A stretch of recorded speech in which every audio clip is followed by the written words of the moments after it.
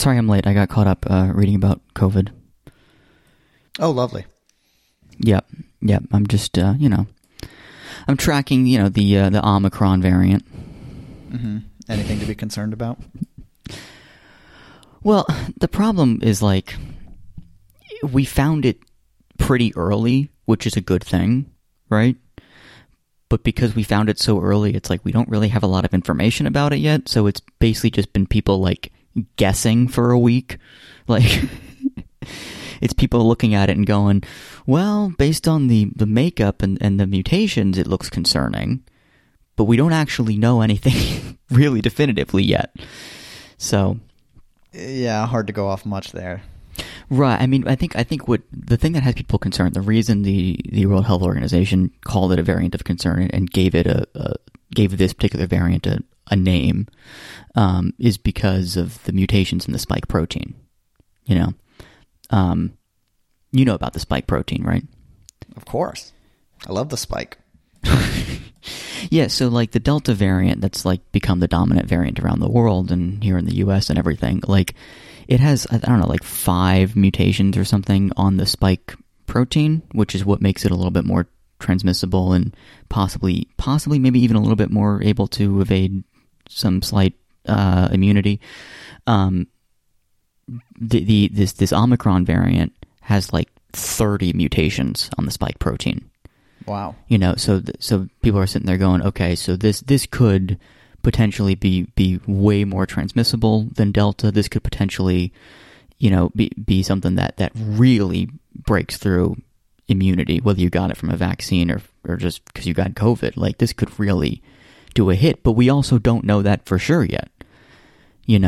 So it's a lot of speculation at this point, and it seems to be popular or gaining dominance in places like South Africa or and southern countries in Africa, but also just because one variant becomes the dominant strain in one particular region of the world does not necessarily mean it's going to be everywhere. It depends on what other strains are active in that part of the country at the time and what's the vaccination rate there.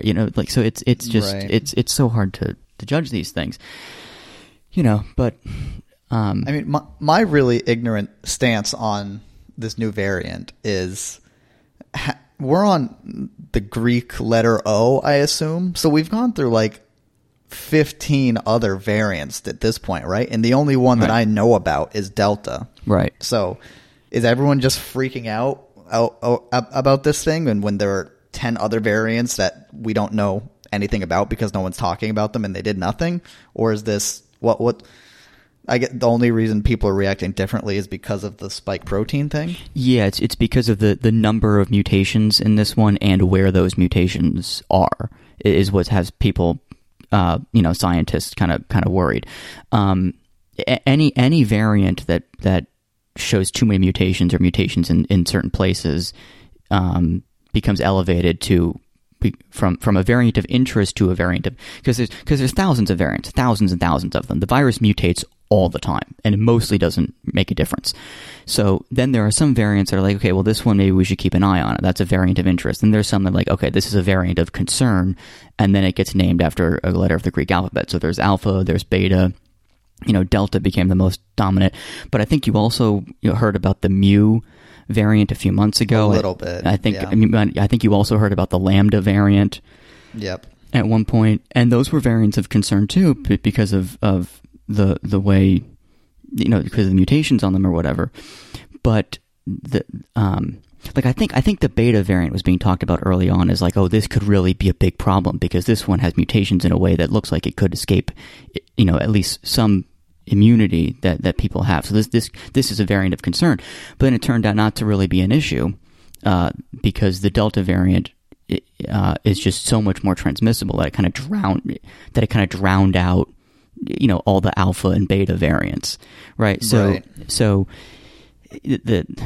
and I think something similar happened with the Mu variant, where it was like concerning because of what mutations it had, but also like it couldn't spread as easily and as quickly as Delta. So it's like, well, nothing to worry about in practice, right? But again, with this new one, Omicron, it's like, well, these mutations are maybe more than even Delta has, which makes people think could be more transmissible. And because there's so many mutations, maybe it can evade the protection from the vaccines a little bit. We don't know.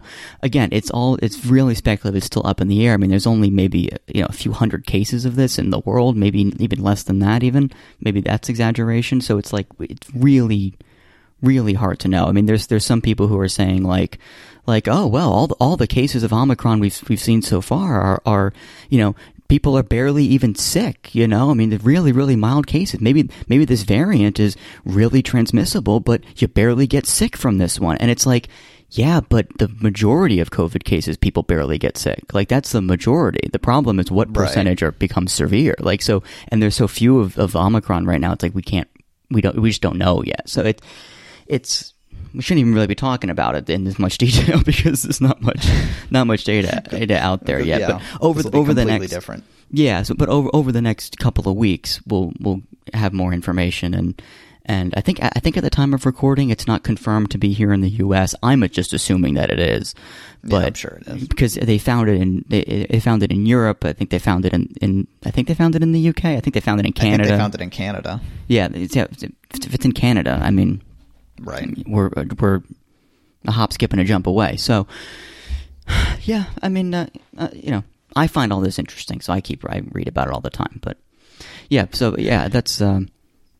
But for someone who doesn't follow this stuff as closely as I do, you don't need to worry about alpha and beta and gamma and mu and lambda.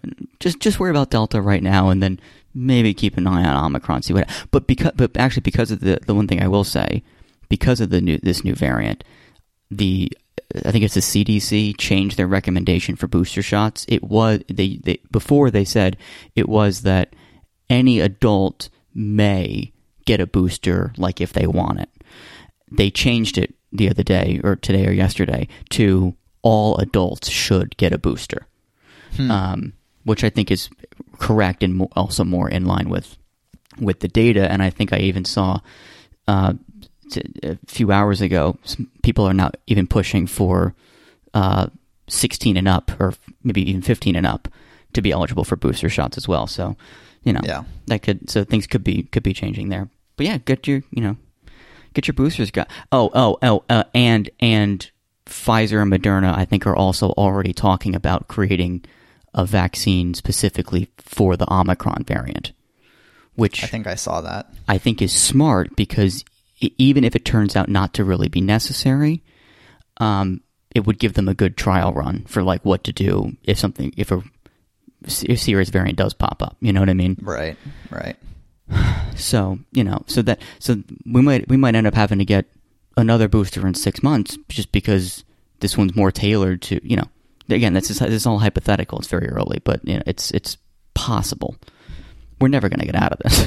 No, this keeps getting worse. It's just people. These anti-vaxxers are just driving me crazy, and there's some moron sitting there going, well, it's the vaccines causing the variants. There's some moron sitting there saying that, as if that even makes sense.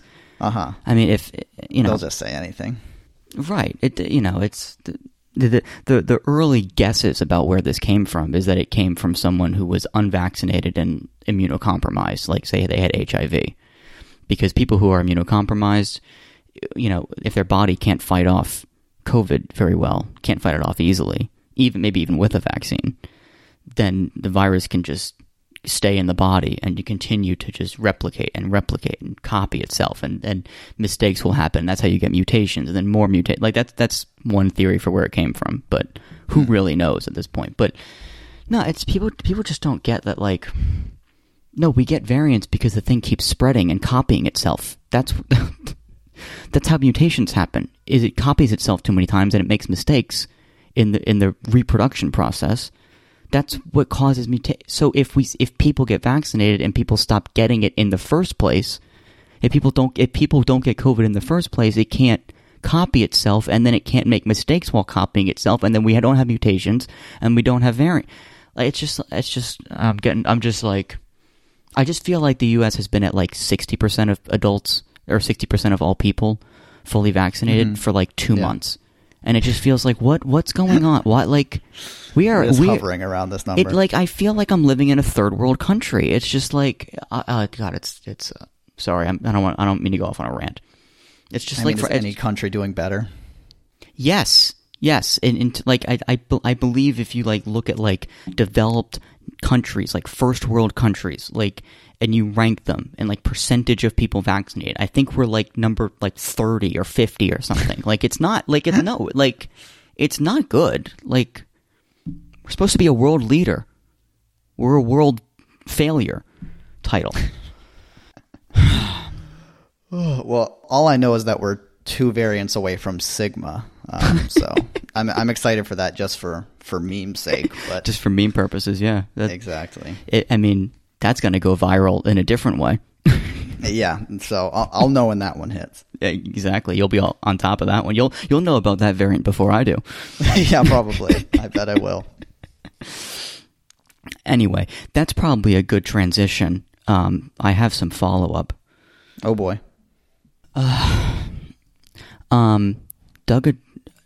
Doug follow. I'm trying to get to my notes. Where is it? Oh, you recommended a website that you use for flights. Mm-hmm. Skyscanner. Skyscanner. Yep. Yes. Okay. So I used it today, and I booked a flight, and it was pretty easy. Yeah, it's really simple. It's a good site. I was a little confused at first because it seems to me like Skyscanner doesn't book the flights directly. Skyscanner is like, it's almost like a search engine for other places that do flight bookings. So it like kicked me out to like Trip Planner or TripAdvisor, or like it kicked me out to some other site to buy the tickets. Yeah, sometimes it'll bring you like straight to AmericanAirlines.com or whatever, and sometimes it'll bring you to like a third party. Yeah, it brought me to a third party, but I will say, saved me money than what I otherwise would have got. Because did you look at Google Flights? I did end up looking at Google Flights, and I put in like the same search criteria and everything, and I found the exact flights that I had just booked, and it was like not dramatically more expensive, but I think it was like $6 or $7 more expensive. Hey, there you go.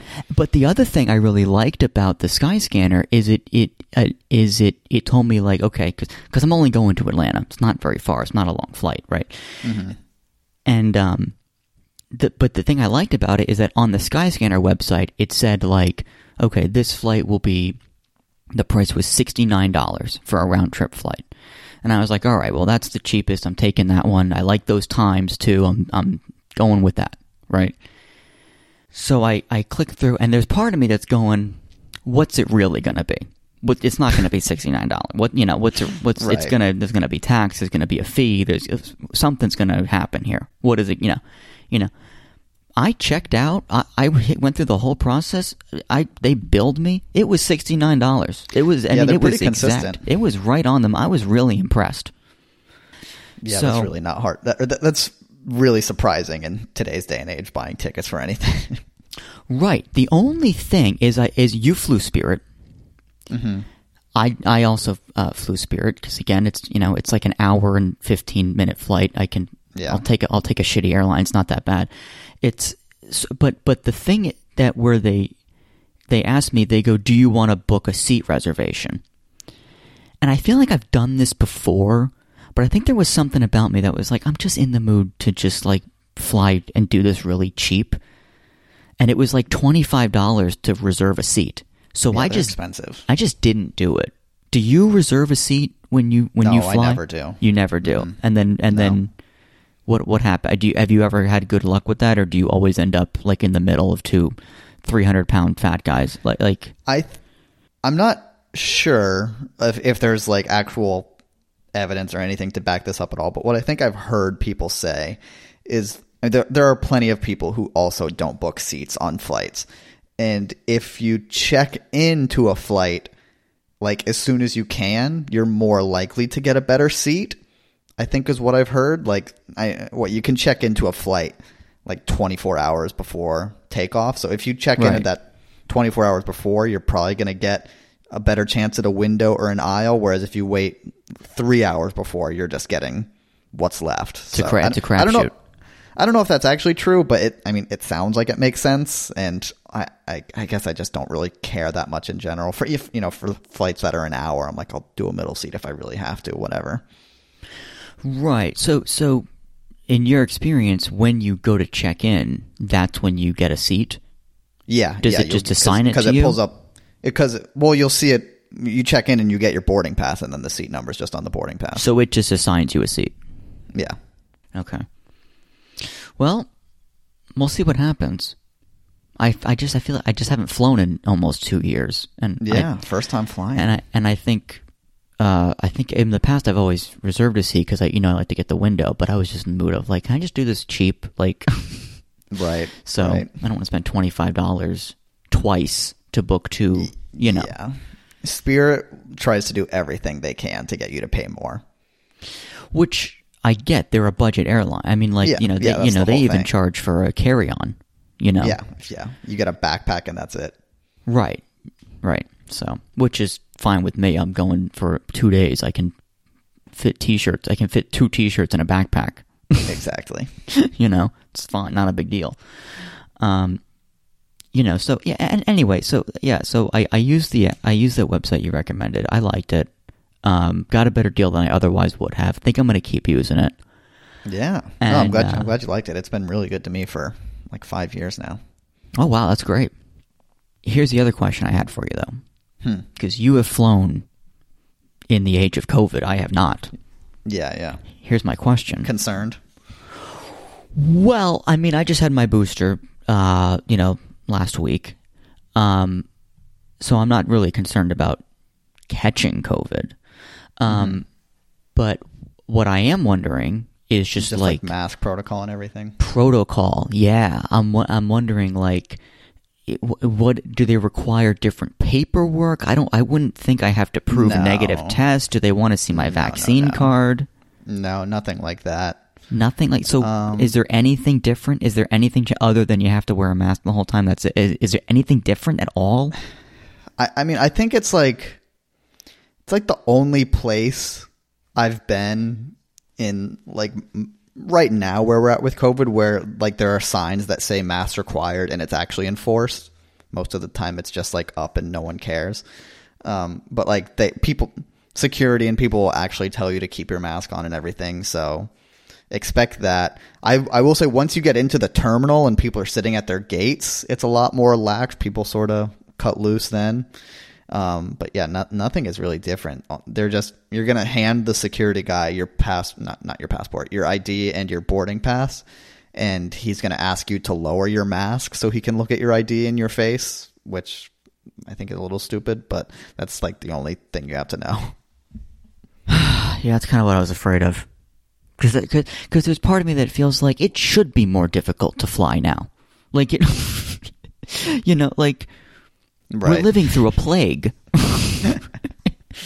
And then we wonder, like, why aren't we stopping COVID? Why are things not getting better? And it's like, I listened to the president the other day talking about the Omicron variant, and it's like, first of all, the White House like banned travel from countries in South Africa, and immediately this variant was found in other countries, in Europe, in Canada. Travel's not banned from those places. And on top of that, the you can get around the travel ban as long as you're an American citizen. So I guess according to the White House, Americans who are from these places don't get COVID. It doesn't make any sense. It's the most nonsensical rules I've ever heard. And then on top of that, the president gets on TV and he's talking about it, and he's like, "Well, we just need everyone to get vaccinated." And I'm like, "That's all you got? You're not gonna send." Like, why don't the government like manufacture like N95 masks and mail them to people with the USPS? Like what? Like right. Why aren't we like having like spending money to like change the infrastructure of buildings to have proper ventilation or sending people HEPA filters? Why aren't we like sending people? Do you know in the UK you can walk into a pharmacy and they'll just hand you at home rapid COVID tests, like a pack of like 7 for free? Whereas here we have to in the pay US, like $30 for 2. It's like $30 for a box of 2, and you can't find them anywhere. And it's like, I'm like, But Biden's whole thing was like, I got a plan. We're going to stop this virus. And I'm looking around. And I'm like, I don't see you doing anything. Like, yeah, I don't know. You know, I mean, sorry, I'm ranting again. Did you read the Astro Codex 10 article about Omicron from today or yesterday? I honestly, I skimmed it. But I remember it being kind of funny. What did he say? Well, yeah, that's what I was going to mention. Is the funny thing is he was talking about the data on how long it's going to take for it to become the dominant strain in the U.S., if at all. Mm-hmm. And he's like listing some reason. It's like, this could be because we successfully contain it, parentheses, really, question mark.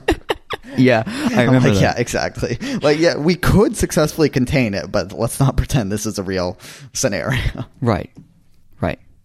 So, yeah, I just, you know, it's a little bit annoying to me that the president keeps acting like the only thing we can do is vaccines. That's all we got. And it's like, no, we could do other stuff. The other stuff is just harder. So you don't want to do it.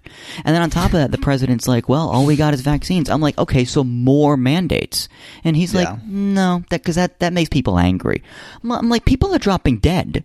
Angry. Fuck them. Fuck these people. I mean, it's whatever. Sorry. I have to shut up. I'm done. Anyways. I've been talking a lot. How are you? I'm doing well. Had a nice Thanksgiving holiday. Oh, yeah. Did you have some turkey? Yeah, had some turkey, had some stuffing, had some sweet potato casserole. That was delicious. Oh, my God. That was like candy, basically. It was just like brown sugar and pecans. It was delicious. Yeah, that Sounds was great. really good.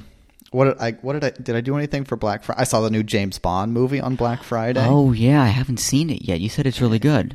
Yeah, I surprisingly liked it a lot. Like, I didn't think I was going to like it as much as I did, but I was pretty impressed. All right. Yeah, I want to see it, but and because you and I watched Casino Royale, we watched that together. Then we independently watched Quantum of Solace, right? And then I watched Skyfall, and I was like, great. Tomorrow I'm going to watch Spectre, and then the next day I'm going to watch No Time to Die, and then I completely forgot about it. And I don't want to. I have this resistance to watching Spectre because it's like it's long, and I've heard it's pretty bad and doesn't really make a ton of sense, and is a little bit confusing. I mean, so it's like as part of me, it's like I don't know if I want to sit down and watch it. Well, two things. Okay, you're gonna watch the first like 10 minutes of Spectre, and you're gonna be like, "Why does anyone ever say this is bad? This is amazing." Like the first 10 minutes will blow you away. Really, the first 10 minutes are fantastic. Second of all, they say the word Spectre at least a dozen times in No Time to Die, so you're gonna want to see it. Well, that's what I've heard about No Time to Die is that it kind of ties together all the Daniel Craig Bond movies. Yeah. Which is part of the reason I wanted to do like a rewatch of all these. But yeah, I okay, all right. Well, now you've got me curious about the first 10 minutes because that's how I felt about Batman vs Superman. Right? Yes, exactly. There's at least something good in Spectre. So I don't know how you could see Spectre and like it less than Quantum of Solace. I'll just say that too. Quantum of Solace, I was bored. Exactly. Yeah. I was the whole time I was like, what the hell is the Quantum of Solace? I have no idea what this movie is about. Right. Ah, boy, I love Skyfall though. I think it's my favorite. I really do. Yeah, Skyfall's pretty good. I love it. Pretty good. Watched that show last night.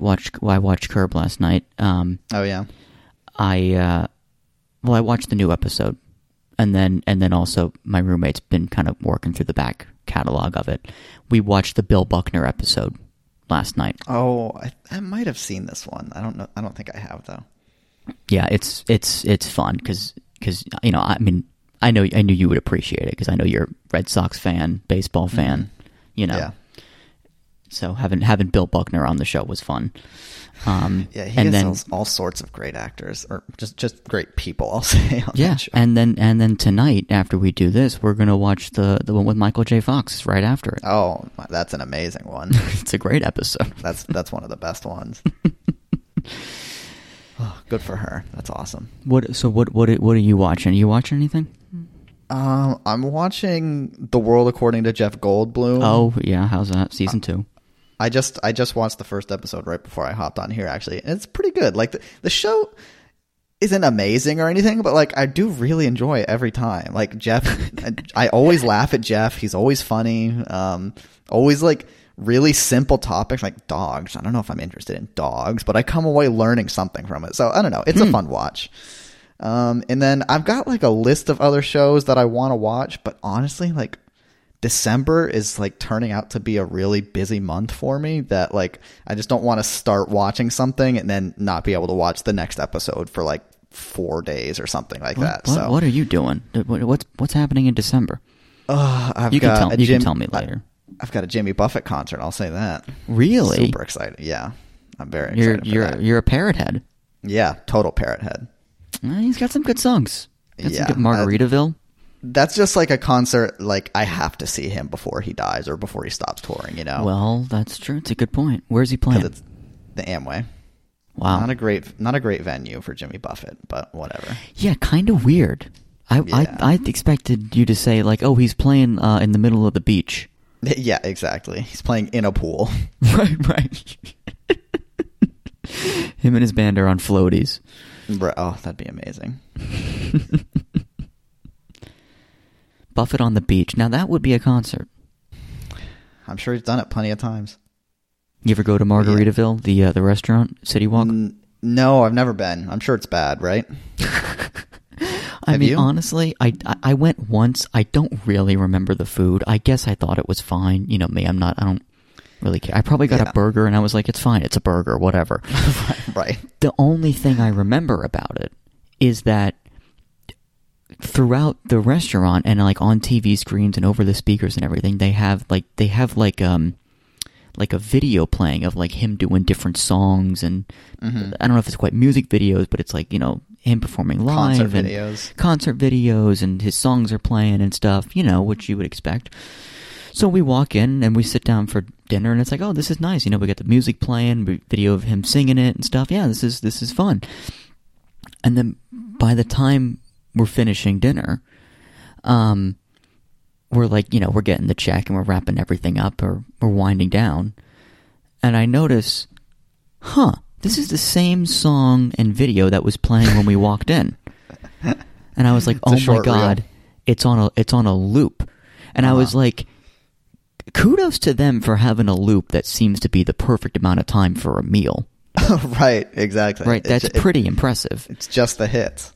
But it's also, like, it's funny that, like, almost immediately I was like, oh, I'm annoyed that I'm hearing the same thing again.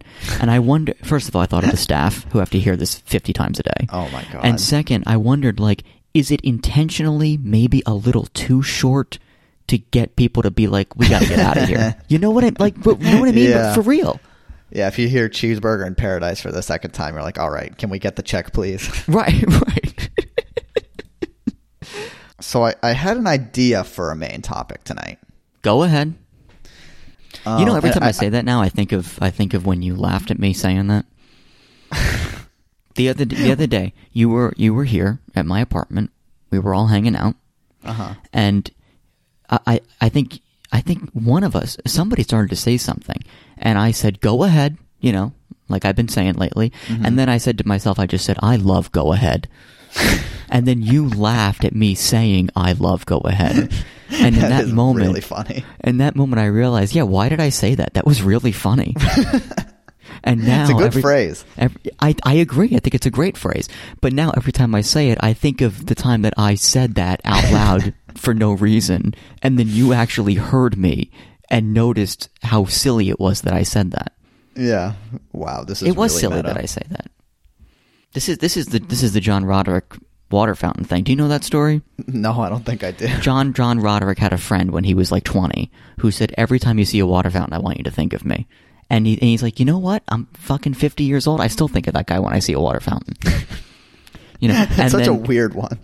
And then Merlin has the next level where every time he sees a water fountain, he thinks about John Roderick and his friend. Yeah. So it's water fountains all the way down. Yeah. Jesus Christ. That's their title. That's not our title. But anyway, you had a topic. So this is just an idea for a topic. I'm just throwing this on you. So let me know what you think. I was wondering if we could like go back and forth and like sharing names of people who, if they're attached to something, we're watching it, we're listening to it, no matter what it is, we're there. Like a podcast, a TV show, music, anything. Like, what's a name? Like, oh, Bo Burnham's producing it. I'm in. Like, you don't need to tell me anything else about what it is. I just need that name, and I'm in. Right. I love that. Do you have like a mental list of people? Because I feel like you do. Absolutely. I mean, not like a list. Like, yeah, these are the 5, but like you could think of them off the top of your head. I think I could think of them off the top of my head. This is a good topic. Let's do this one. Okay. Yeah, let's do it. So yeah, you're right. Bo Burnham would be one for me. We can each go back and forth a Absolutely. little bit. We'll each share one and talk about why, I guess, that person reached that status. And I mean, you could start with Bo, because I think that applies to both of us. That's what I was going to say. I think I would imagine you're the same way. Mm-hmm. Yeah, totally. I'm watching that Larry Bird thing, whatever that is. Right, me too. Right. I'm like, yeah, sure, I'll watch a dramatization of some basketball team I don't really know about. Well, but from the 80s. From the 80s that I don't really know that much about. Yeah, sure. Bo Burnham's in it. Who's he playing? Someone named Larry Bird? Okay, sure. I'm there. That to me, that project, the fact that he's doing that to me seems like the kind of thing that's like, would Bo ever do that normally? Would Bo ever normally be involved in a project like that, like a basketball dramatization? But like, to me, that seems like the kind of thing that he normally wouldn't be involved in at all. But somebody went to him and was like, and just begged him, like, Bo, please, you don't understand. You would be so good in this role. You have the height. You look like him. Please, dude, like this was going to be amazing. It almost seems like that's the vibe I get, because I feel like if I was an actor and someone came to me and they were like, you look just like this famous guy, and I'd be like, never heard of him. They're like, doesn't matter. You look so much like him. You got his vibe. If you play him in a movie, it'll be the greatest thing. People will talk about this casting for 10 years. And I'd be like, well, I never heard of him. But okay, I'll do it, because if yeah, you know what I mean? I've got to now. I've got to, like, you know, that's almost what it seems like happened to me. That's a complete guess. I have no idea if that's true, but that's my guess. I mean, I think a trend through this conversation is going to be like these people, that the names that we're going to name, we generally think like it doesn't matter. Like, I don't care what it is they're involved in, like what it's about. I just trust that this person like has good taste as well, and would like only do something if like they saw some sort of value in it. You know, I mean, there's exceptions to that, of course. There are plenty of people who will do just something for a buck. Anthony Hopkins in Transformers 5. Is he in that? Michael Caine in Jaws 3 come to mind, but so of course there's exceptions, but you know. I mean, do you know the Michael Caine Jaws 3 quote? I don't. Please tell me. I feel like you told me this. It must be someone else. Oh, someone. He was in Jaws. No, it looks like it was Jaws 4, which is even funnier. Right. So someone asked him about Jaws 4 after it came out, because it's obviously a bad movie.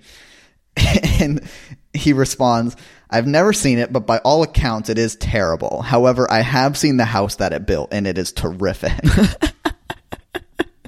That's fantastic.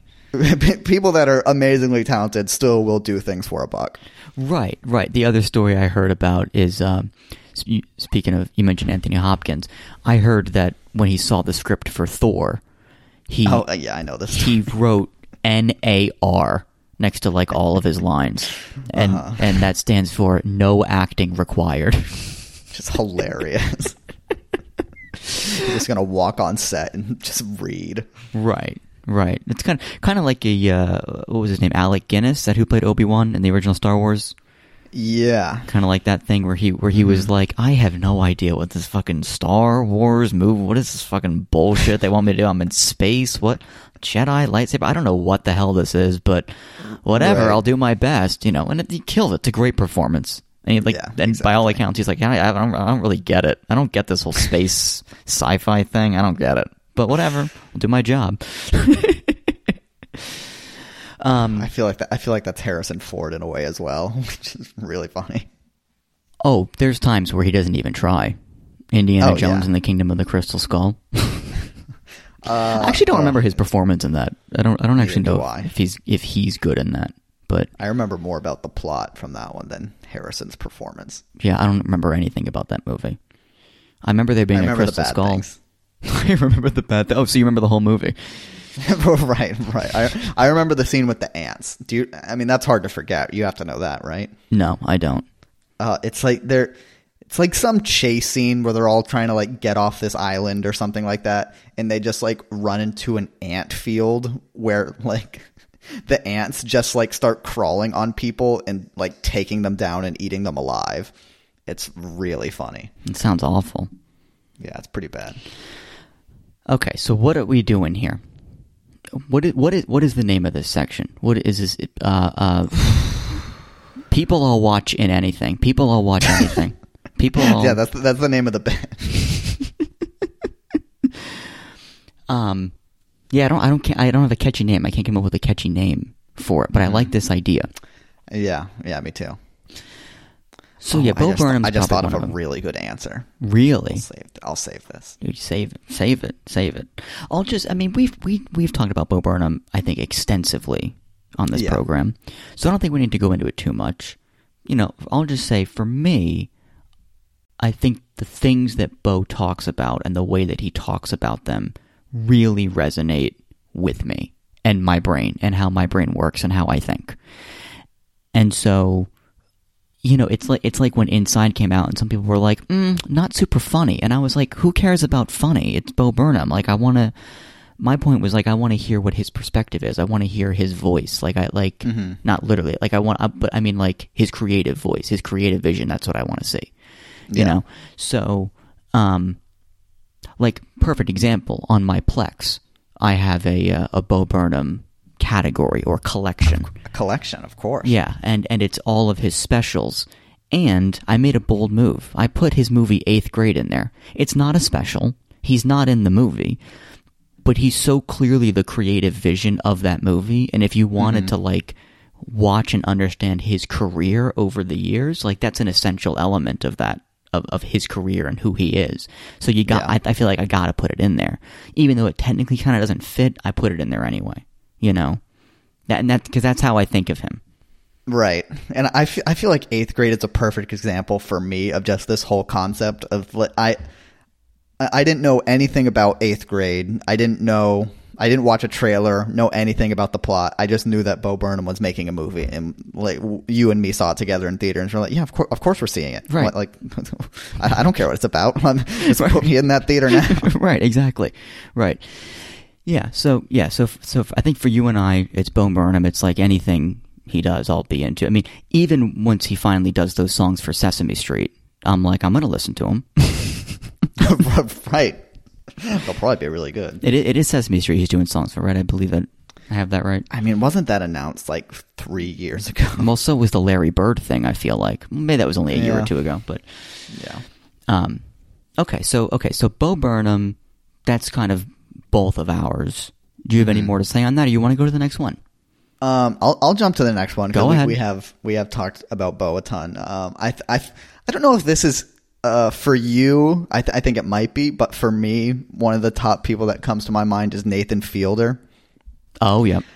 I think Nathan is like one of the like 3 or 5 funniest people alive that I know of right now.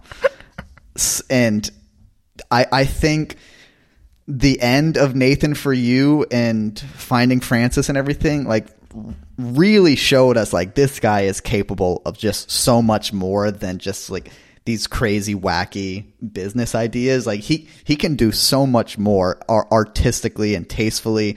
And I think he started to do that a little bit with like things like How To with John Wilson. Like, like some of those episodes are like surprisingly deep in a way. Mm-hmm. And it's just like he's going more in that direction of like very interesting, just new ideas and everything. And it's still hilarious all the time. So whatever he does, he's in like some HBO thing with Emma Stone, I think, that's being produced right now. I'm like, I don't know what this is going to be, but I'm in, you know? I think he's one of those heard about this. Me. Yeah. It's like him and Emma Stone in a relationship or something like that. She's way out of his league, of course, right. Which makes it even funnier. Oh, yeah, that's right. It's something called Showtime has ordered to series a half-hour comedy starring Nathan Fielder and Emma Stone titled The Curse. Yeah, that's going to be amazing. Wow.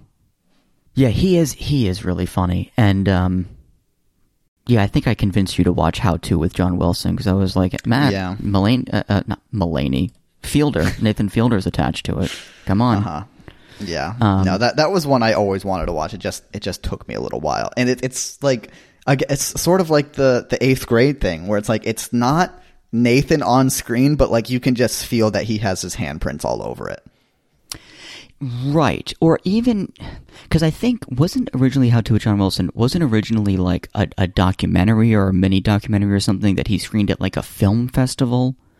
And then Nathan picked it up and Nathan was like, this is something, I like this. Right. I think something along those lines. So, there might have been a different project of John Wilson's and they just like got to talking, something like that. Oh, right. Okay. Yeah, because it's one of those things where the way I look at How To with John Wilson is like, even if Nathan Fielder didn't do anything on this, he just slapped his name on it. It's like, it's the kind of thing where it's like, well, if you like Nathan Fielder, you'll probably like this.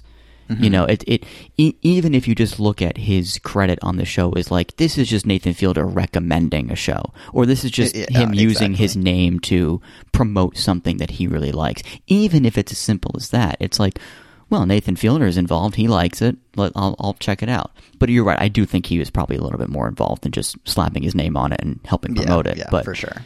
But even if it was just that, I would still probably be interested. Yeah, even if it's just a thumbs up, you know, that's good enough for me. Right. He has an overall deal with HBO. That's awesome. So, yeah, can't wait for more. Yeah, Nathan Fielder is someone that, like, someone said this once, a friend of mine once said this to me about Will Ferrell, and I feel like it's kind of true with Nathan Fielder, which is he's never not acting.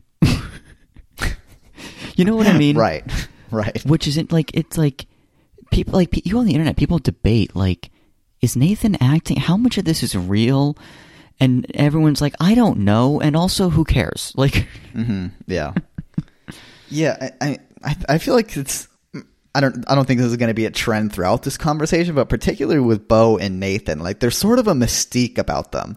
Like not really on social media, pretty private people in general, like seemingly normal outside of like the things they make and produce.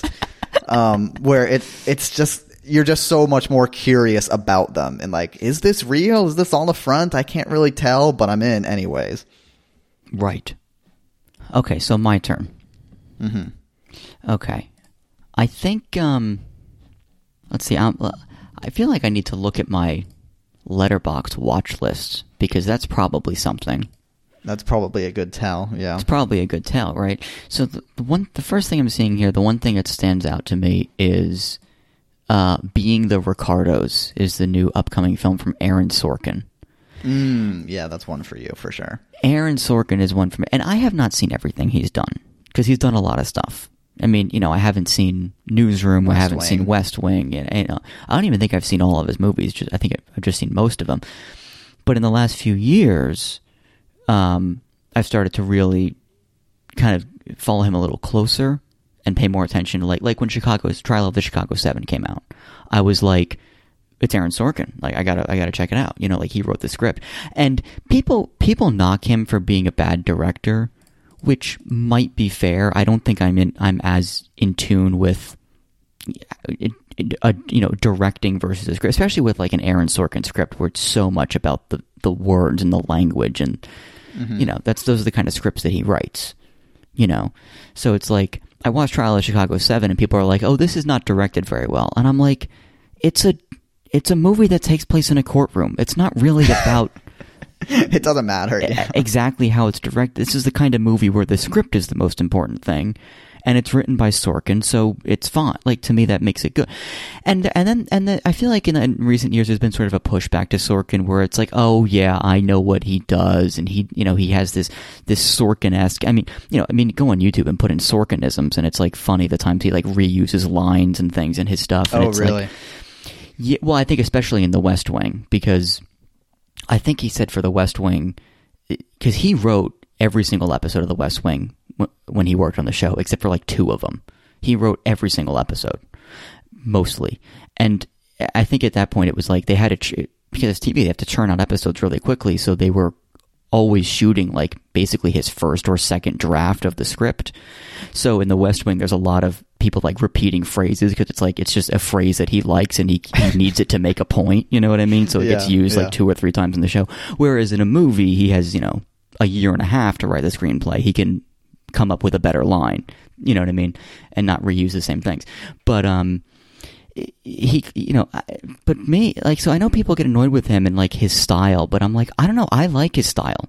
I like how wordy he is, and I like the way he cares about language. I mean, he has said, I want to control every sound that comes out of the actor's mouth. Like, he's that. I once saw behind the scenes. That's insane. Yeah, he's a nutcase. I saw behind the scenes on The Social Network. There's like a little behind the scenes like mini movie that was like a bonus on the Blu-ray disc or something, whatever it was. And there's like a brief shot when they're filming the opening scene with Mark and Erica at the bar in the opening scene. And at one point, Aaron Sorkin turns to Jesse Eisenberg and he says, "What does the script say? Does it say everybody or anybody?" "Yeah, the script says anybody. I think you're saying everybody." And it's like he's that particular about his script. Yeah, like, and I'm like, confident and like that to me is like, that's cool. Like, I'm interested in that. Like, he makes movies where it's like, no, there's no improv here. Like, it's gonna be exact. You're gonna say it exactly right. It's in the script for a reason.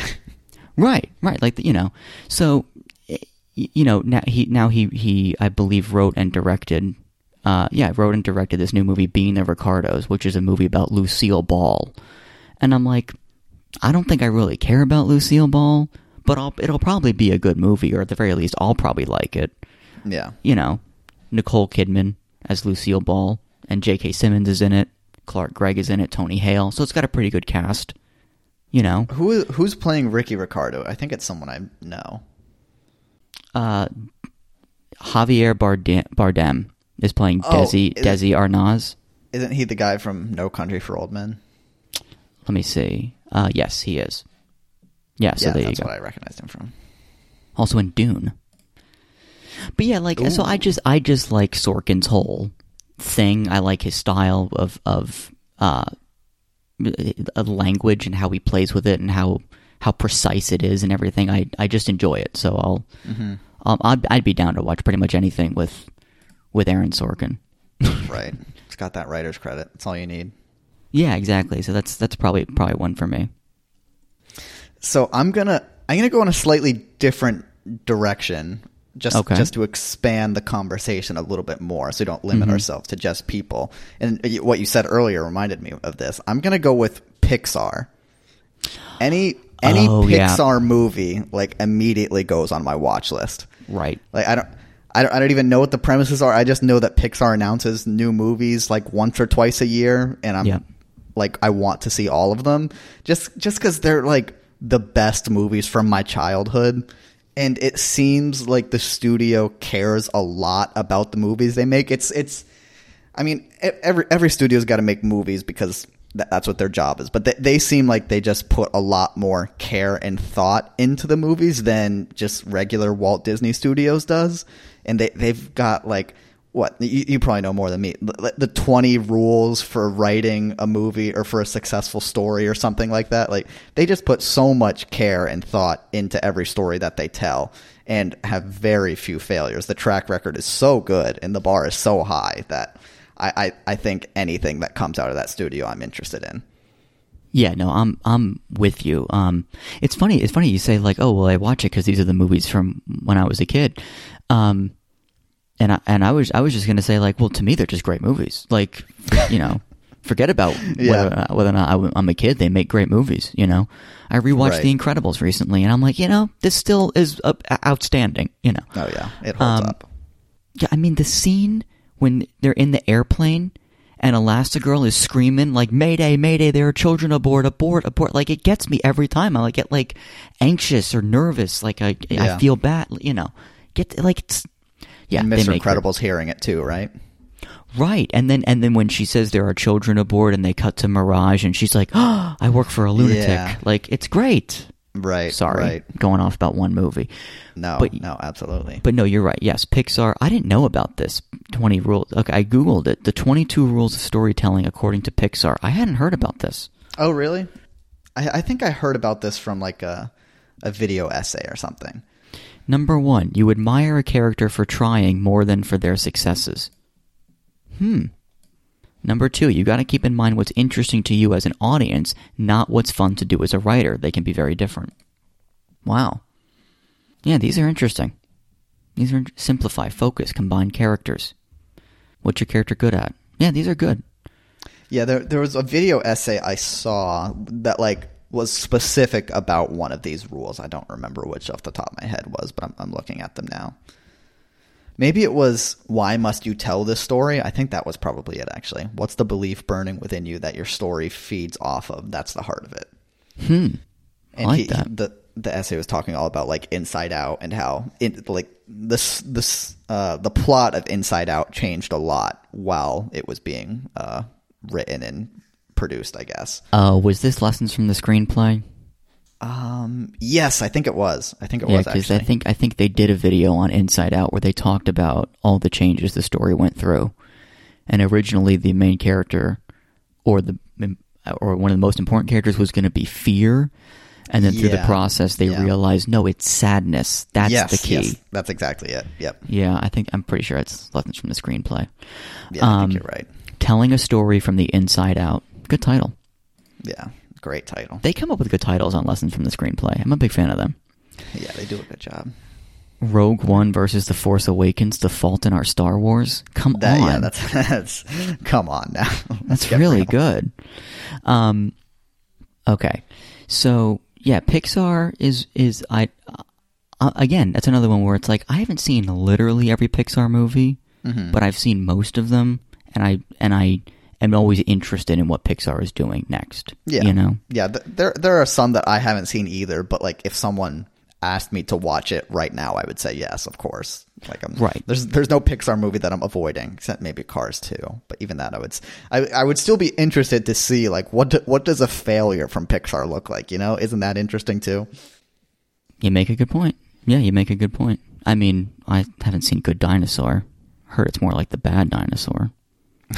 But I thought it was pretty good. Yeah. I don't know if this is true as well. Something I heard, and I'll try and Google it. But I thought I heard that at Pixar they don't make a sequel unless they believe it's better than the original, which a lot of the time that doesn't like match up with how I feel about the movies, but that's interesting that they want to be that confident in it, and they're not just like churning out sequels for the hell of it. And with Toy Story, like you could argue, with the exception of 4, you could argue that like each one is better than the one before. I would disagree with that, but like I think there's an argument to be made there at least. I could see that.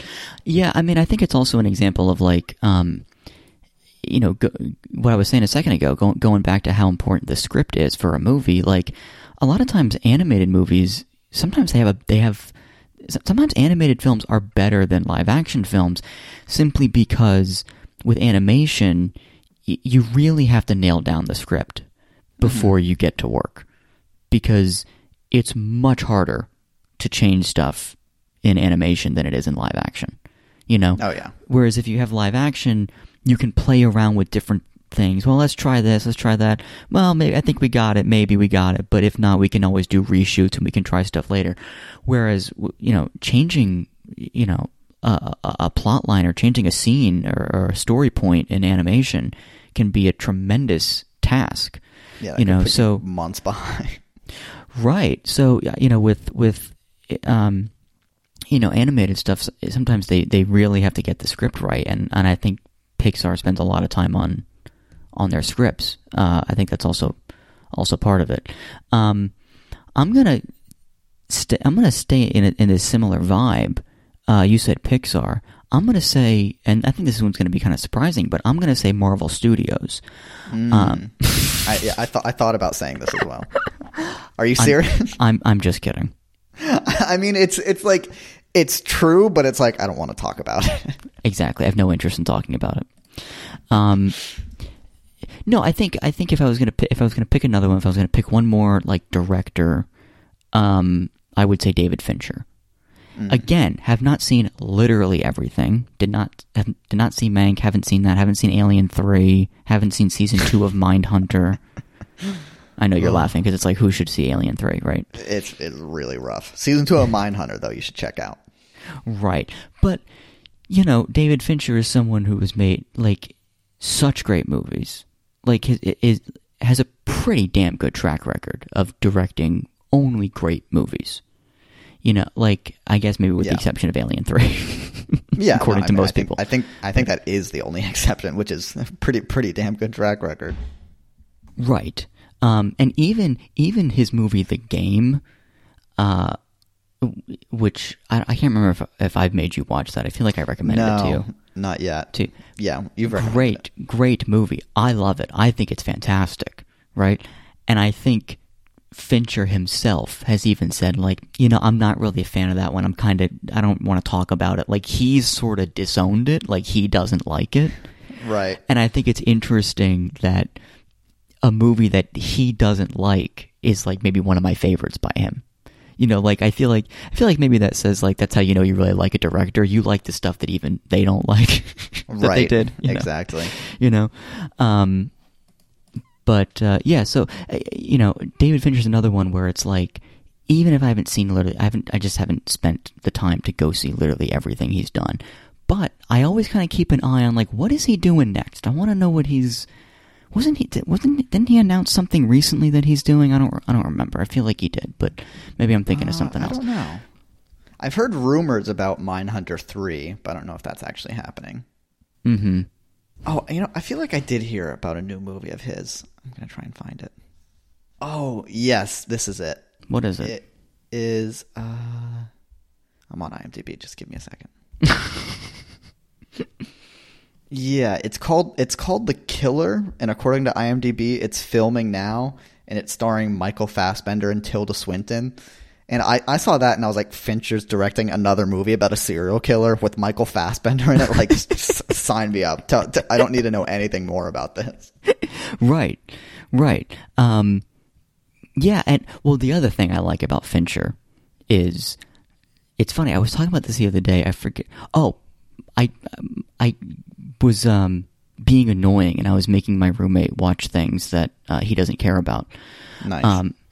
No. What it was is I put on the video explaining how people got the world record on Pokemon Red and Blue.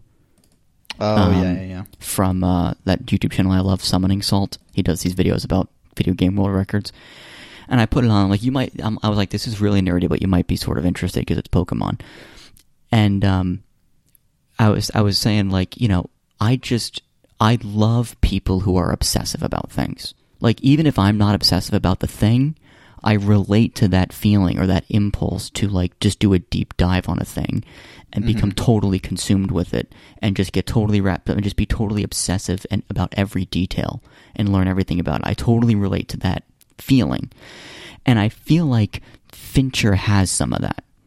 Where like, if you look at his movies, like, all of his characters are like detectives or they're police officers, like, or they're killers. Like, it's like he makes movies about people who are obsessive about things. Right. Probably because he's one. Yeah, you know? he must be a bit of a weirdo. And, well, also, you know, he's also a nut about, you know, camera angles, and, you know, he's a lock it down, put it on the tripod type of guy. he very rarely does handheld. He does like fucking 70 takes of everything. Like he's just he's a lunatic. Like because he cares about detail. It's like I'll put the Captain Christian essay in notes because it's so good. But it's like in Zodiac, all of the crime scenes where they recreate the Zodiac killer's crime scenes are all done in CG. Because he goes, I want the crime scene to be as accurate as possible. And if we try to build the crime scene in real life, we're going to get details wrong. So just do it all in CG. That way we can get it exactly right, down to every detail. He does fake blood as CG, which is crazy. Right. Well, because you can easily manipulate. You can get the blood to move in exactly the way that you want. Right. And then you don't have to wipe up blood after your 75th take to do another one. Right. So yeah, I like that. I relate to that. I like his stuff. So he's another one where I'm like, I might not always jump at, not everybody can be Bo Burnham, where I just immediately go see as soon as it comes out the new thing. But these are people or studios that it's like, I at least know what you're up to, and I got my eye on it, and I'm probably going to check it out at some point soon. Right. Yeah, no, that's a very good pick. I would agree with that one as well. I'm going to go in a slightly different direction. Not like directors, people who are like making the thing. Yeah, I think I'm out of directors. Yeah, but for someone who's involved in things, I'm going to go with DiCaprio. And this actually like surprises me picking it, but now that I'm thinking about it, interesting. Like I think this does apply to me. Like I'm not even like, I don't know. I'm not like a student of acting at all. Like I don't know what makes an amazing actor, would be able to tell you. But like I know that he is an amazing actor, of course. Like he knocks it out of the park in pretty much every movie I've seen him in. And second, it just seems like he has such a he's so good at being able to find the right movies to be in, he doesn't sell out for any like blockbuster Marvel type of movie. Like he's never been in any sort of IP movie or anything like that, really. And every movie that he's in is with amazing directors. Like if you just look at the directors that he's worked with, it's like every amazing director that we would probably include on this list for like directors that we're interested in. Like Tarantino, Nolan, Fincher, Scorsese, Spielberg, like every single amazing director out there he's worked with before. And just from whether it's the Wolf of Wall Street to I don't know what's Eating Gilbert Grape, where he's playing an autistic middle schooler. Like he just knocks it out of the park in every single role that he plays. So whatever movie he's in, I'm just very confident that it's going to be good. Right. That's an interesting one, because I don't think of, what it is when I was a kid, I decided my favorite actor was Jim Carrey, because I'm a kid and he's silly. Right, makes sense. Or Robin Williams. That's every kid's favorite actor. Interestingly, I didn't go in for Robin Williams. I wasn't a big Robin Williams fan as a kid. I don't know why. Maybe my parents just didn't show me his movies. I don't know what happened. But for me, it was Jim Carrey. Also, I was looking at Jim Carrey's IMDb the other day, and it's like he popped off like exactly the year I was born. Like if I was born 94, don't be creepy. But you look at his movies that came out, and he had 3 movies come out in 1994. I put in Jim Carrey on IMDb, and a different Jim Carrey came up. How was that possible? Yeah, something wrong with that website. But look at this. 1994, at the beginning of the year, it's like January, Ace Ventura: Pet Detective. That's like his first big hit, right? A few months later, The Mask, another big hit. Okay? Oh, yeah. By the end of the year, he was in Dumb and Dumber. Like 3 giant movies that each spawned a sequel and an animated series, and they were all in the same year. Like apparently he got paid more money for each movie after that. He was paid almost nothing for Pet Detective because he was a nobody. Then they did The Mask, and it was like, well, you're up and coming, so we'll pay you a little bit more. And by the time The Mask hit, he could like get whatever he wanted for Dumb and Dumber. Like apparently they found him for Dumb and Dumber. They were like, oh, this Pet Detective movie, this guy's funny, let's get him for Dumb and Dumber, right? Yeah. And then by the time they actually like started negotiating for Dumb and Dumber, The Mask had come out, and they were like, "Oh, this guy can just name his price, basically." Like, right. But yeah, 3 big movies. So when I was a kid, like his movies were like dominating. I mean, he did When Nature Calls, which made him never want to do a sequel again. He later ended up doing a sequel to Dumb and Dumber. But like look at Liar Liar, Truman Show. Early 2000s, Bruce Almighty, Eternal Sunshine, Unfortunate Events. Mm-hmm. Like, I got to the point where I was like, Jim Carrey's like my favorite actor. He's my favorite guy. I'll watch him in anything. I was a kid. I was 10. What do I know? Yeah. And I started seeking out. Like, I sought out more of his movies to watch. And I don't remember what happened, but I just realized, like, oh, not all of these are good. I don't like all of these. Some of these I'm not really into. Why is that? And I think I got a little older and I was like, oh, right. The actors don't decide if the movie's good. Like, it's based right. on, like, who wrote the script, who directed the movie. Like, these are kind of more important than the people whose faces are on the screen. And I think ever since I had that experience, I've sort of turned away from... I really try not to focus on actors, and I really try not to do the thing of, like, oh, I'll watch this actor. Because I'm like, well, why should I care about the actor? It's about the people behind the camera who do all the work, really. Mm-hmm. Yeah. So I've kind of been closed off to the idea of like, well, I'll watch anything this actor's in. But you make a really good point about DiCaprio, where it's like, not only is he a freaking great actor, he seems to only work with the best. And it seems like every one of his movies is good. Like, he seems to have a knack for picking movies that are going to be a big hit and are really going to be great. So maybe I should loosen up a little bit. Maybe I should be less pretentious. Yeah, and pick an actor.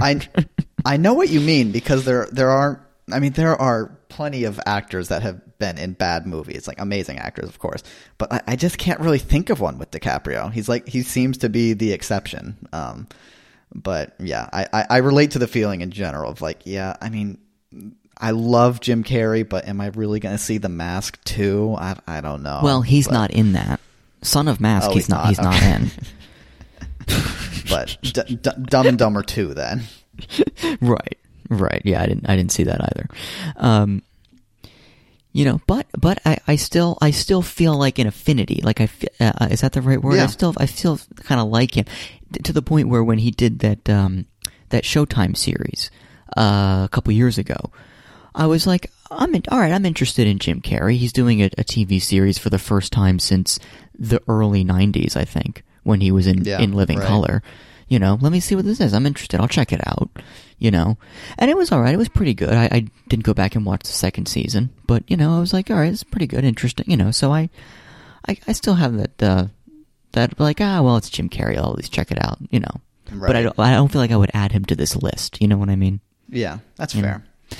It's funny. I'm actually starting to make like a runner-up list. Oh, interesting. Because I have more, but I also feel like they're not strong enough for me to put on this list. So I'm gonna.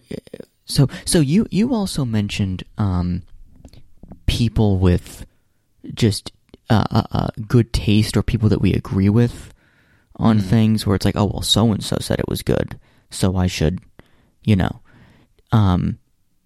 you have any in that category? So I actually was thinking of bringing this one up, and I guess it is sort of relevant to that in particular. And the name I have is Captain Christian. Oh, right. Yeah. So he's like probably the best video essay person on YouTube, and I haven't seen all of his videos or anything, but he's just the type of creator who makes things so rarely that if he took the effort to make another video, it's about something that must be good. Because, like, I mean, the videos I've seen of his are all things I like a lot, like looking at his channel. Mm-hmm.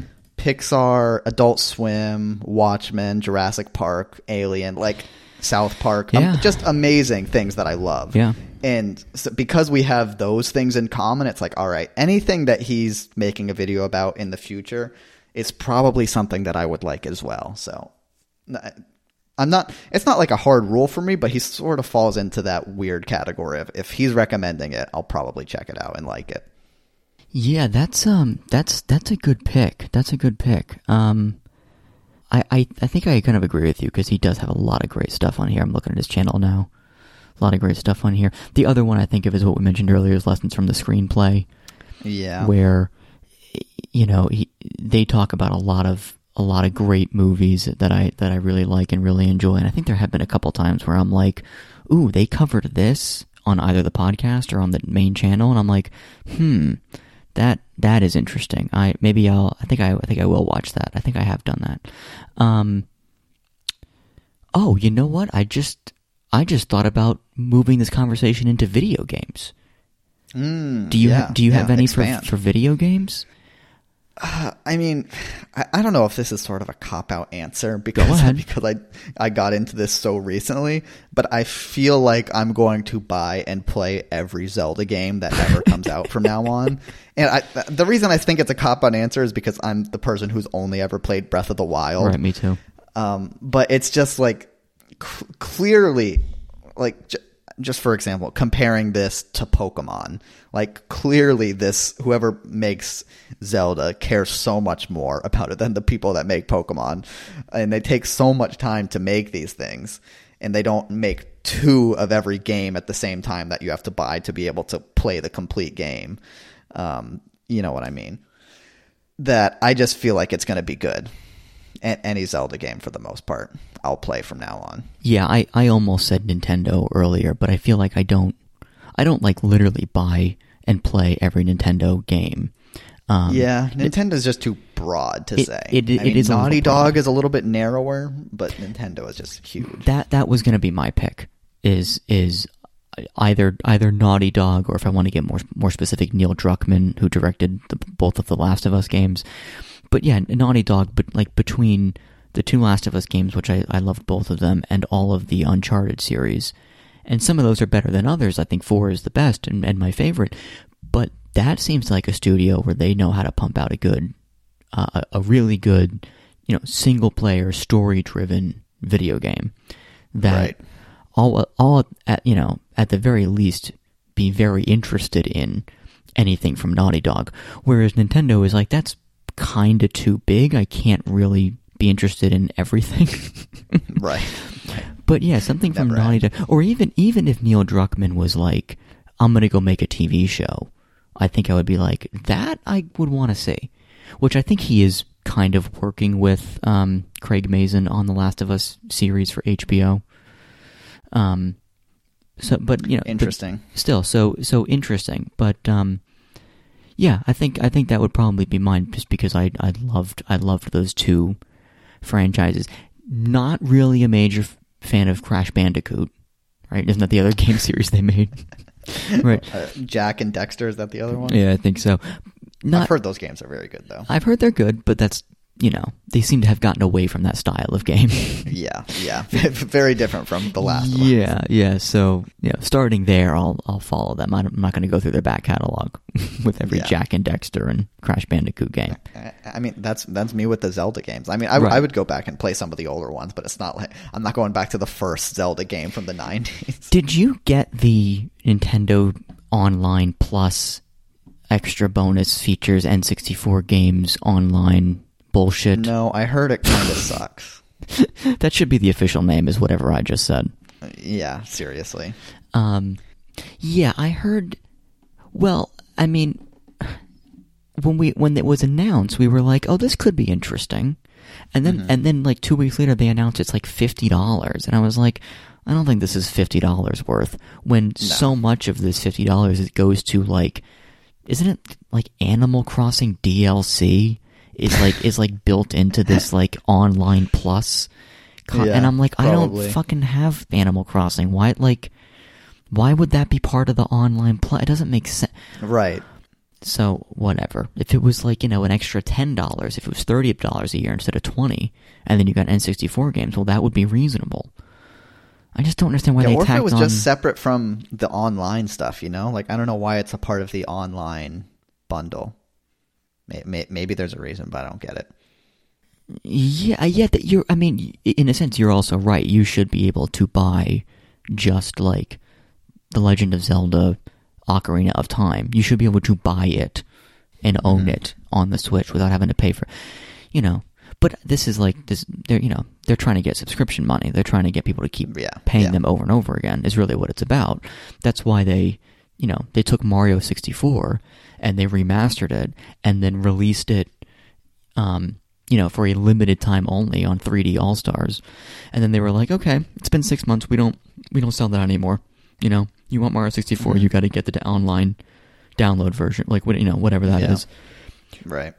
Which I think I heard that the version of Mario 64 on the Switch online thing is a different version than the one that comes on 3D All Stars.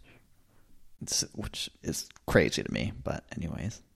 I guess because 3D All Stars 1 is a Japanese version that they'd like remastered, whereas I think the one that comes on the Switch online service is like just an actual like exact copy of an original like North American N64 game. So, there's like minor differences there.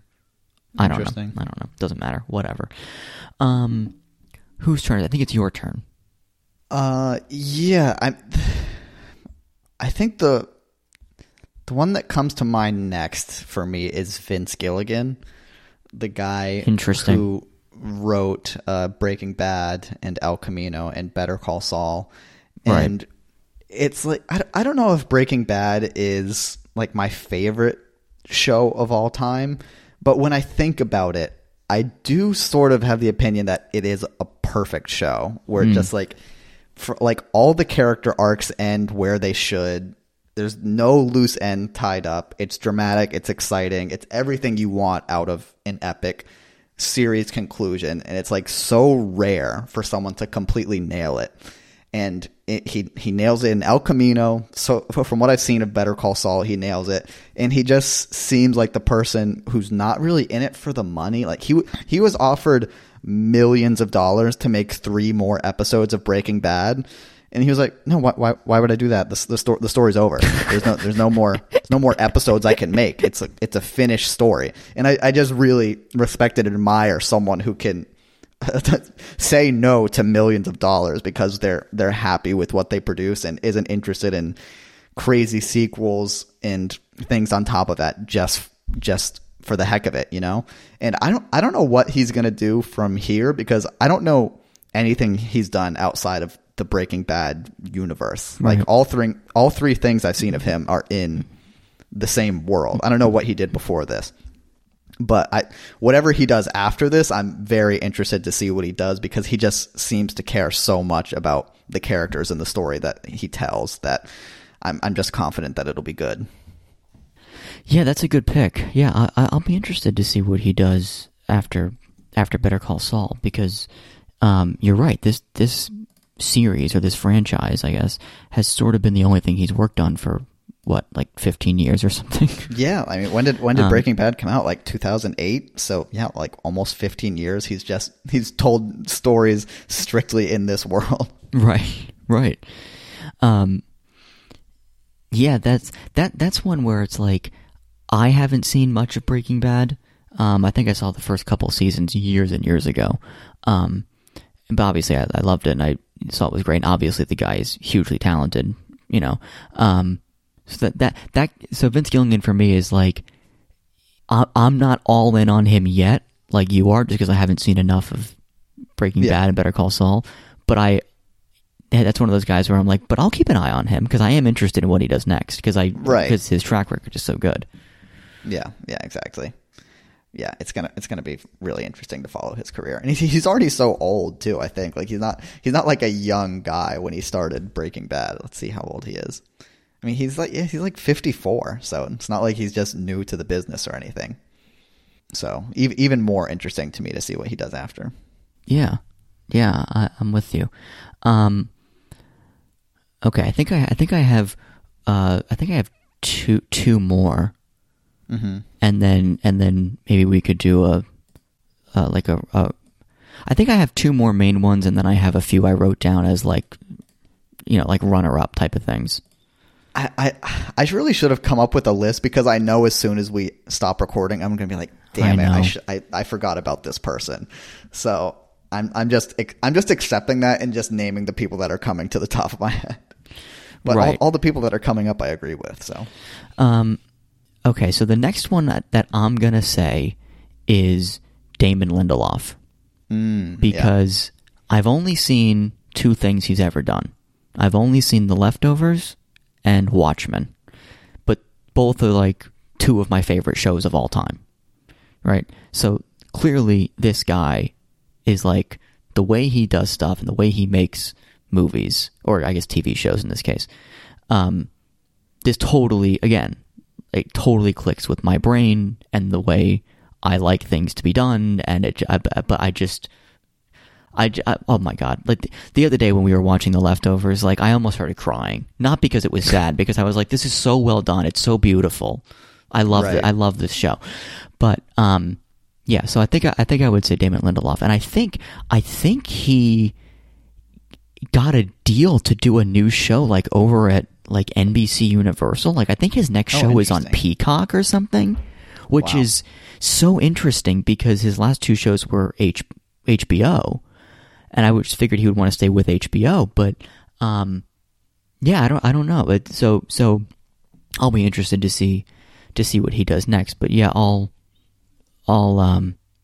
definitely watch wherever he goes, whatever project he works on.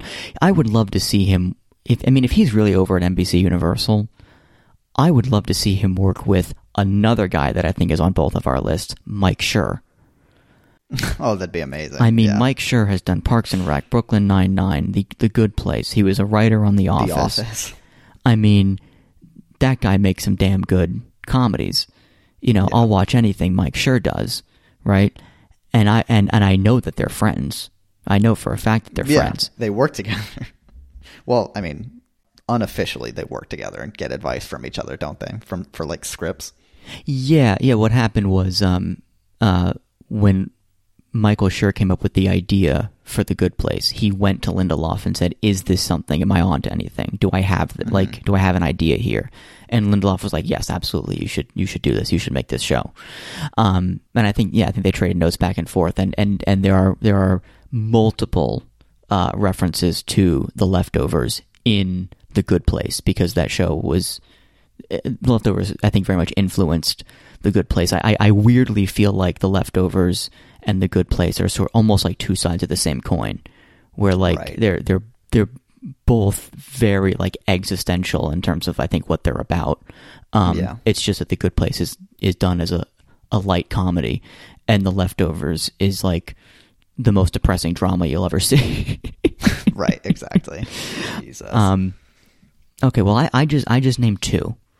Those were the 2 to finish off your list. Yeah, because I thought of Mike Schur while speaking about Lindelof. So, do you have any more? I've got a few coming, but like trying to figure out which of these is like the best. It's hard. Mm-hmm. Sort of a lame answer. I think we both agree with this. Not Marvel Studios, but Kevin Feige. Like he's just. It's nothing even about like the creativity, It's just that like he is a machine on how to make a good movie. Right. Like a lot of them aren't amazing, but like I see that he's producing a Star Wars movie, and I'm like, yeah, that'll probably be a really good Star Wars movie. Like I'm a lot more confident in that than I was about like some of the other ideas Star Wars has had recently. And there's not even a plot for that yet. It's just untitled Kevin Feige Star Wars movie, and I'm like, yeah, I want to see that more than Cassian Andor on Disney Plus or whatever. So yeah, whatever he ends up doing at Disney, I'm gonna follow it. I think soon it's gonna be more than Marvel and Star Wars, but we'll see. Yeah, that would be interesting, because you're right. He seems to know how to, no pun intended, how to assemble a good team to make a good movie. He's not a writer, he's not a director, but he seems to be at least pretty good at picking the people who can do those things really well and working with them on how to make a great final product.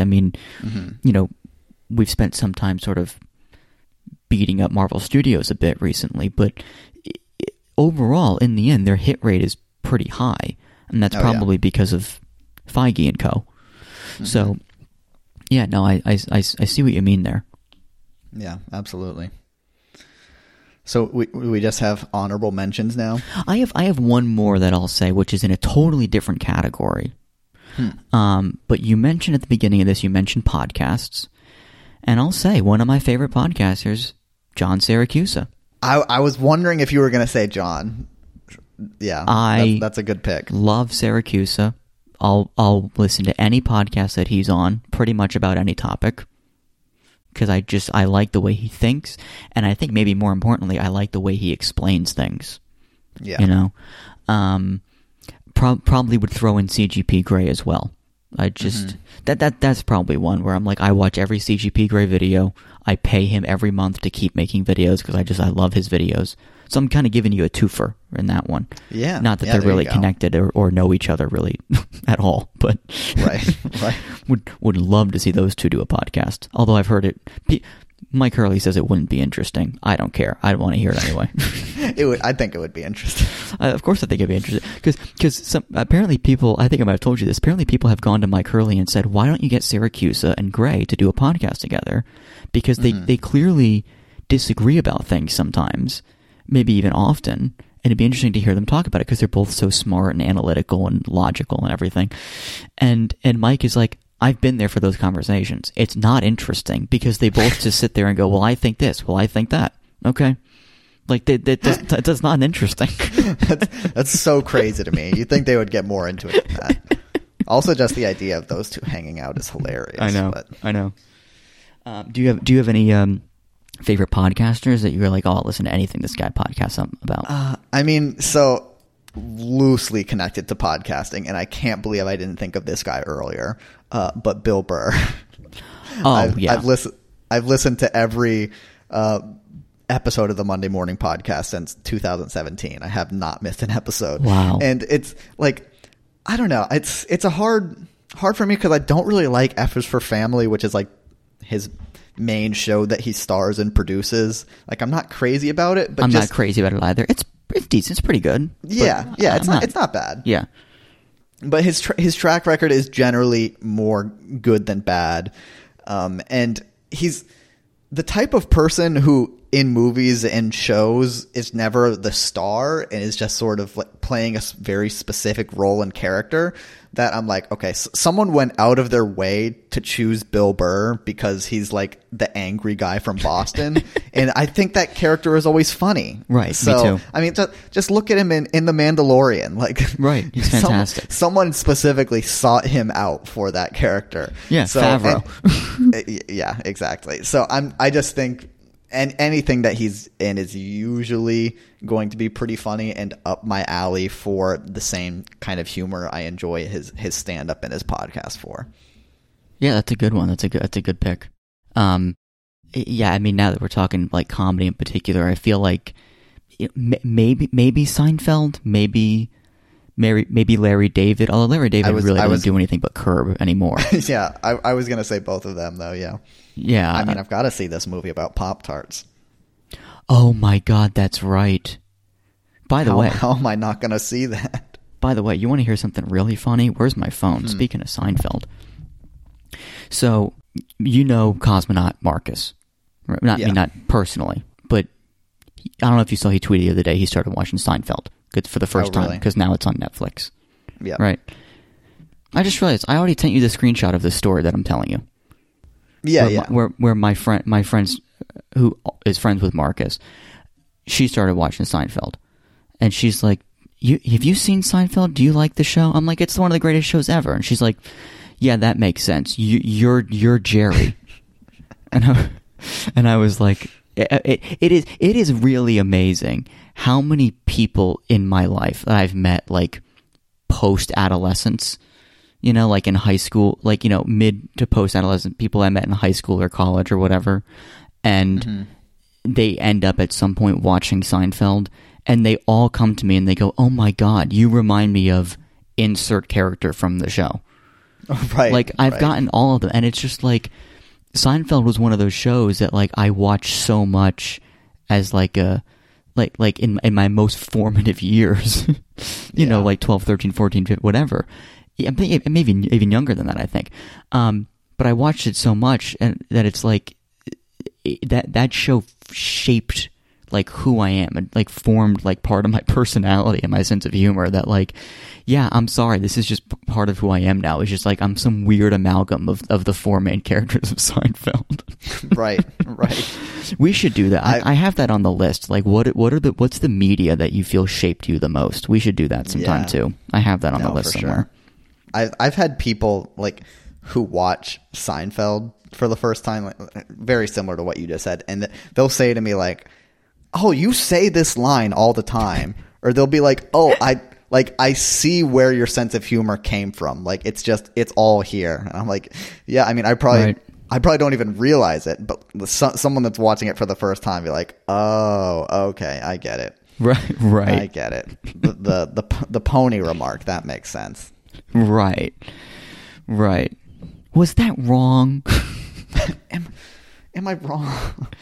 Oh, that's right. The pony remark is, "Am I wrong?" But then the one I just said is when George gets caught having sex with the cleaning woman, and his response is, "Was that wrong? Was that wrong? Should I not have done that?"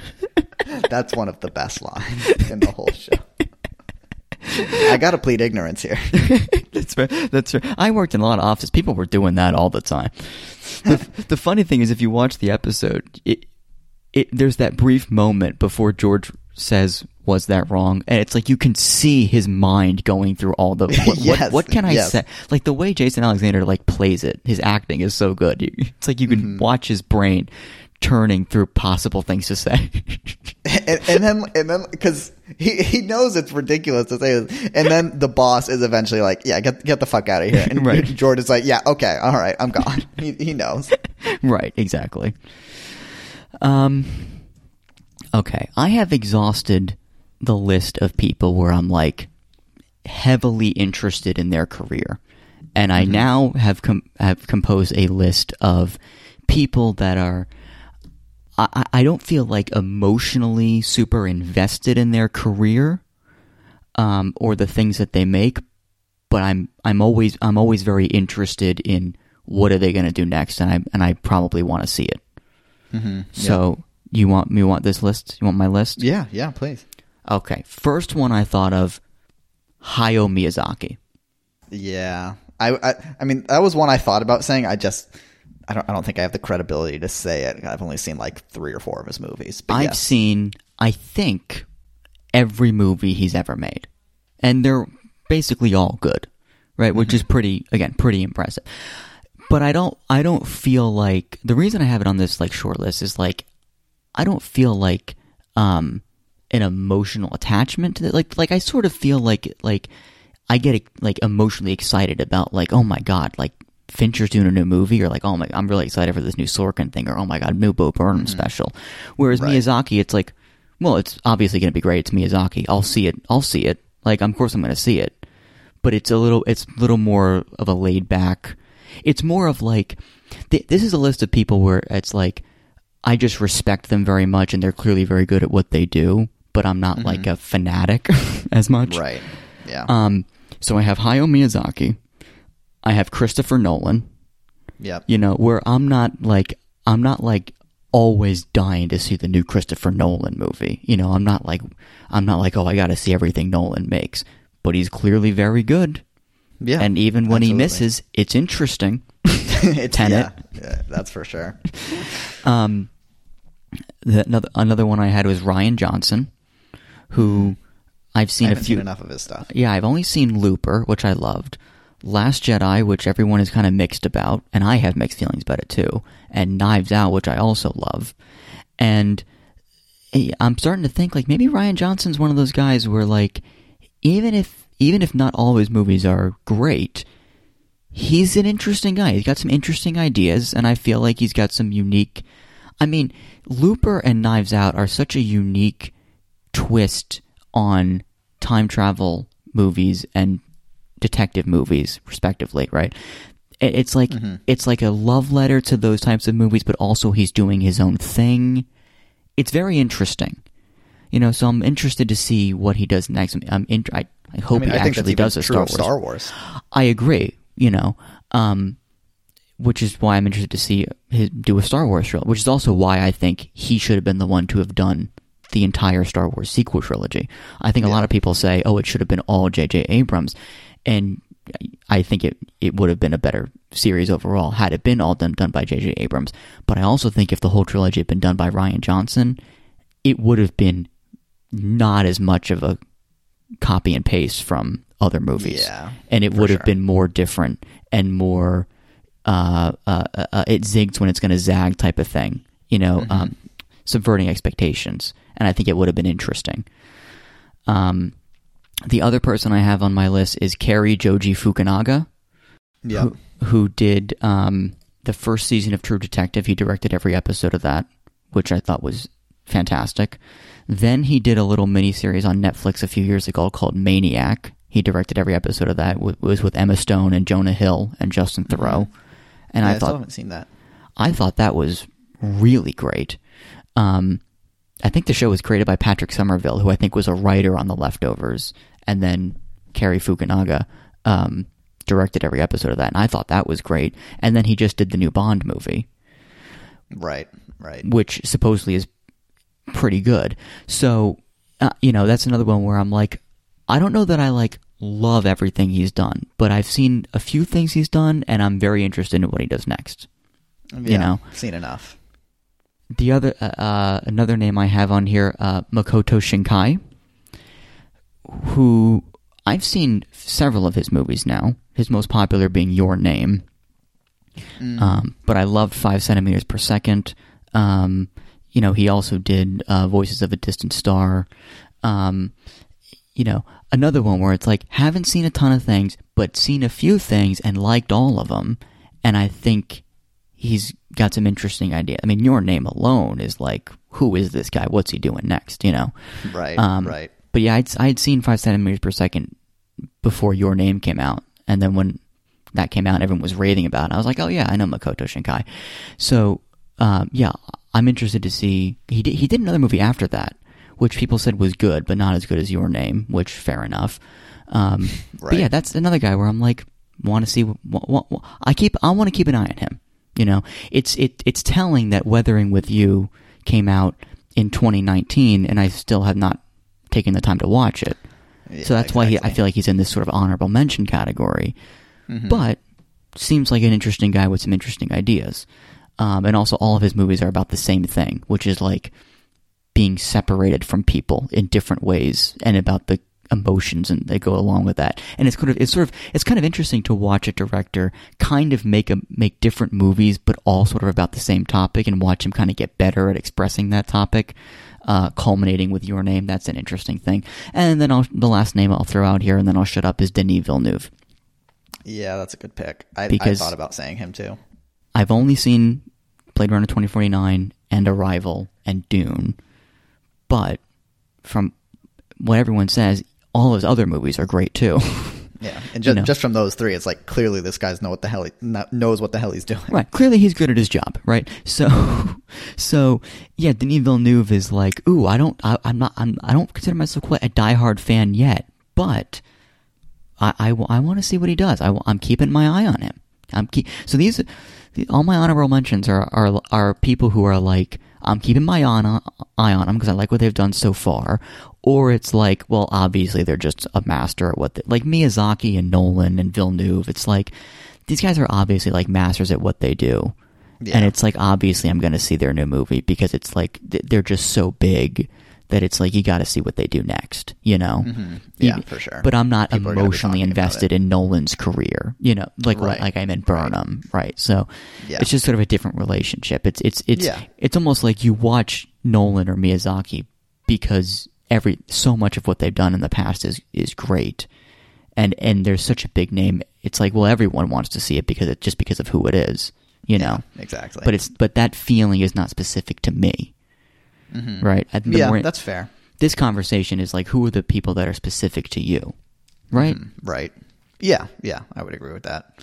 I mean, as far as directors, the only names I'll add would be Taika Tarantino, Wes Oh, Anderson. right. Tarantino's another one where it's like, well, you got to see the new Edgar Wright. Tarantino movie. Oh, Edgar Exactly. Wright is another one that I would probably say I'll see anything by Edgar Wright. You're right. Yeah, I mean, there's just so many directors that we could let. Adam McKay probably, where at least now, where it's just like anything. Their track record of recent or of long has been so good. Steven Spielberg, well, maybe Steven Spielberg 10 years ago or something. I don't know, but Although I've heard the new West Side Story is freaking great. oh, is it? I haven't heard anything about it. I've heard it. I've heard it's really great. Yeah, it's interesting. You mentioned Spielberg, and then you say, "Oh, but I don't know about recently," because it's interesting that podcast I love, Blank Check. They did a miniseries on Spielberg, but they did it. Let me see. I want to get it exactly right. They did it. I think it was called the DreamWorks era. Because is he the guy behind DreamWorks, Spielberg? I don't know. It might be. Blank Check, Jurassic Park 2. Yeah, it looks like DreamWorks was founded in '94 by Spielberg. Yeah, so Blank Check they did a miniseries on the films. Because, Blank Check is a podcast about filmographies. Directors who have massive success early on in their careers and get a series of blank checks to make whatever crazy passion projects they want. Sometimes they clear and sometimes they bounce, baby. But with Spielberg, he's done so many movies that they specifically did a miniseries on the films of Steven Spielberg, the DreamWorks years. So it's That's interesting. Spielberg's career starting from 1997's The Lost World, Jurassic Park, up God, what a through the place to present. start. I know, right? So I think it was just like, we can't do all of Spielberg, it's too much. But it's interesting if you start at the studio that he founded, DreamWorks, right? And see, because that's, in the way, that's sort of the biggest blank check that there could be, is you get your own studio, you know what I mean? And Right. so it's interesting you say, like, oh, Spielberg, I don't know about recently. It's like, yeah, in a way, he's almost a more interesting director recently, because his early career, it's like, oh, well, they're all hits. But Spielberg, the DreamWorks years, is like, it's maybe a little more hit or miss. Maybe a little more hit or miss. It's sort of an interesting section of his career to cover on a movie podcast. Right. I mean, what's the Friendly Giant? Big Friendly Giant, is that The like a BFG, movie yeah. Yeah. It's like, what was he thinking? Ready Player One. Yeah, I've heard. I feel like that's the movie I've heard the most mixed things about. Right. Like, for a movie I've never seen, the opinions vary widely. Oh, and boy, speaking of Indiana Jones and the Kingdom of the Crystal Skull, which we mentioned earlier, that's in the Pod Me If You Cast miniseries on Blank Check. Jeez, that's rough. Yeah. But then you also have things in there like Saving Private Ryan. Right. So Very DreamWorks. So anyway, so are you putting Spielberg on your list of I'll keep an eye on him type of guy? Yeah, I guess so. I think the last name I'll mention entirely, and this goes like on the main list now that I remembered it. Okay. And I was trying to think, like, music is a hard one to pick because it's sort of just like, if you're a fan, you're going to listen to whatever they put out because music is something that comes out every 2 years, Right. And also, an album is like, what, an hour? It's so exactly. easy to just blow through it.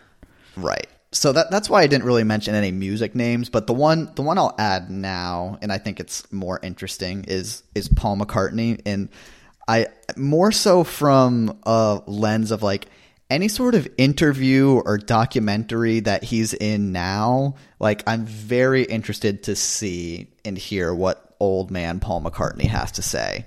Like, interesting. There was that series that came out on Hulu earlier this year with him and Rick Rubin, and it's seriously just 3 hours of him and Rick Rubin talking about Paul McCartney's music, and it was like the most enjoyable thing I've seen this year, basically. Just like, I'm so intrigued and have so much love for the music that he's made that, like, any sort of interview, documentary, this new Get Back thing with Peter Jackson, I mean, that's old footage, of course, but I'm just so interested in the Beatles and his career specifically. And since he's the only one that's well, Ringo. I mean, he's the main guy who's still alive, right? And who knows how much longer that he's going to be here for. Like any sort of new Beatles content or nuggets of information that he drops in an interview, I'm very interested by. Yeah, I was going to ask you, are you going to watch the Beatles Get Back? Yeah, it's like the thing I want to do more than anything right now. But each episode is like 2.5 hours long. It's really long, but it makes me really excited because I expected like 3 1-hour episodes, and it's like 3 2.5 hour episodes. So yeah, episode 2 is like 2 hours and 50 minutes or something. Like it's almost 3 hours for one episode. It's like Endgame. Yeah, it's crazy. I'll Letterboxd has it at 471 minutes, which insane. Yeah, that's about an average of like 2.5 hours an episode. Right. All right. Well, why don't you come over and we'll watch the Beatles Get Back real quick. Yeah, I got 471 minutes to spare this weekend. Yeah, what do you got going on? You're not doing anything. You're not busy, right? Just Jimmy Buffett. That's all. Yeah, you can squeeze 471 minutes in there. Yeah, exactly. No problem.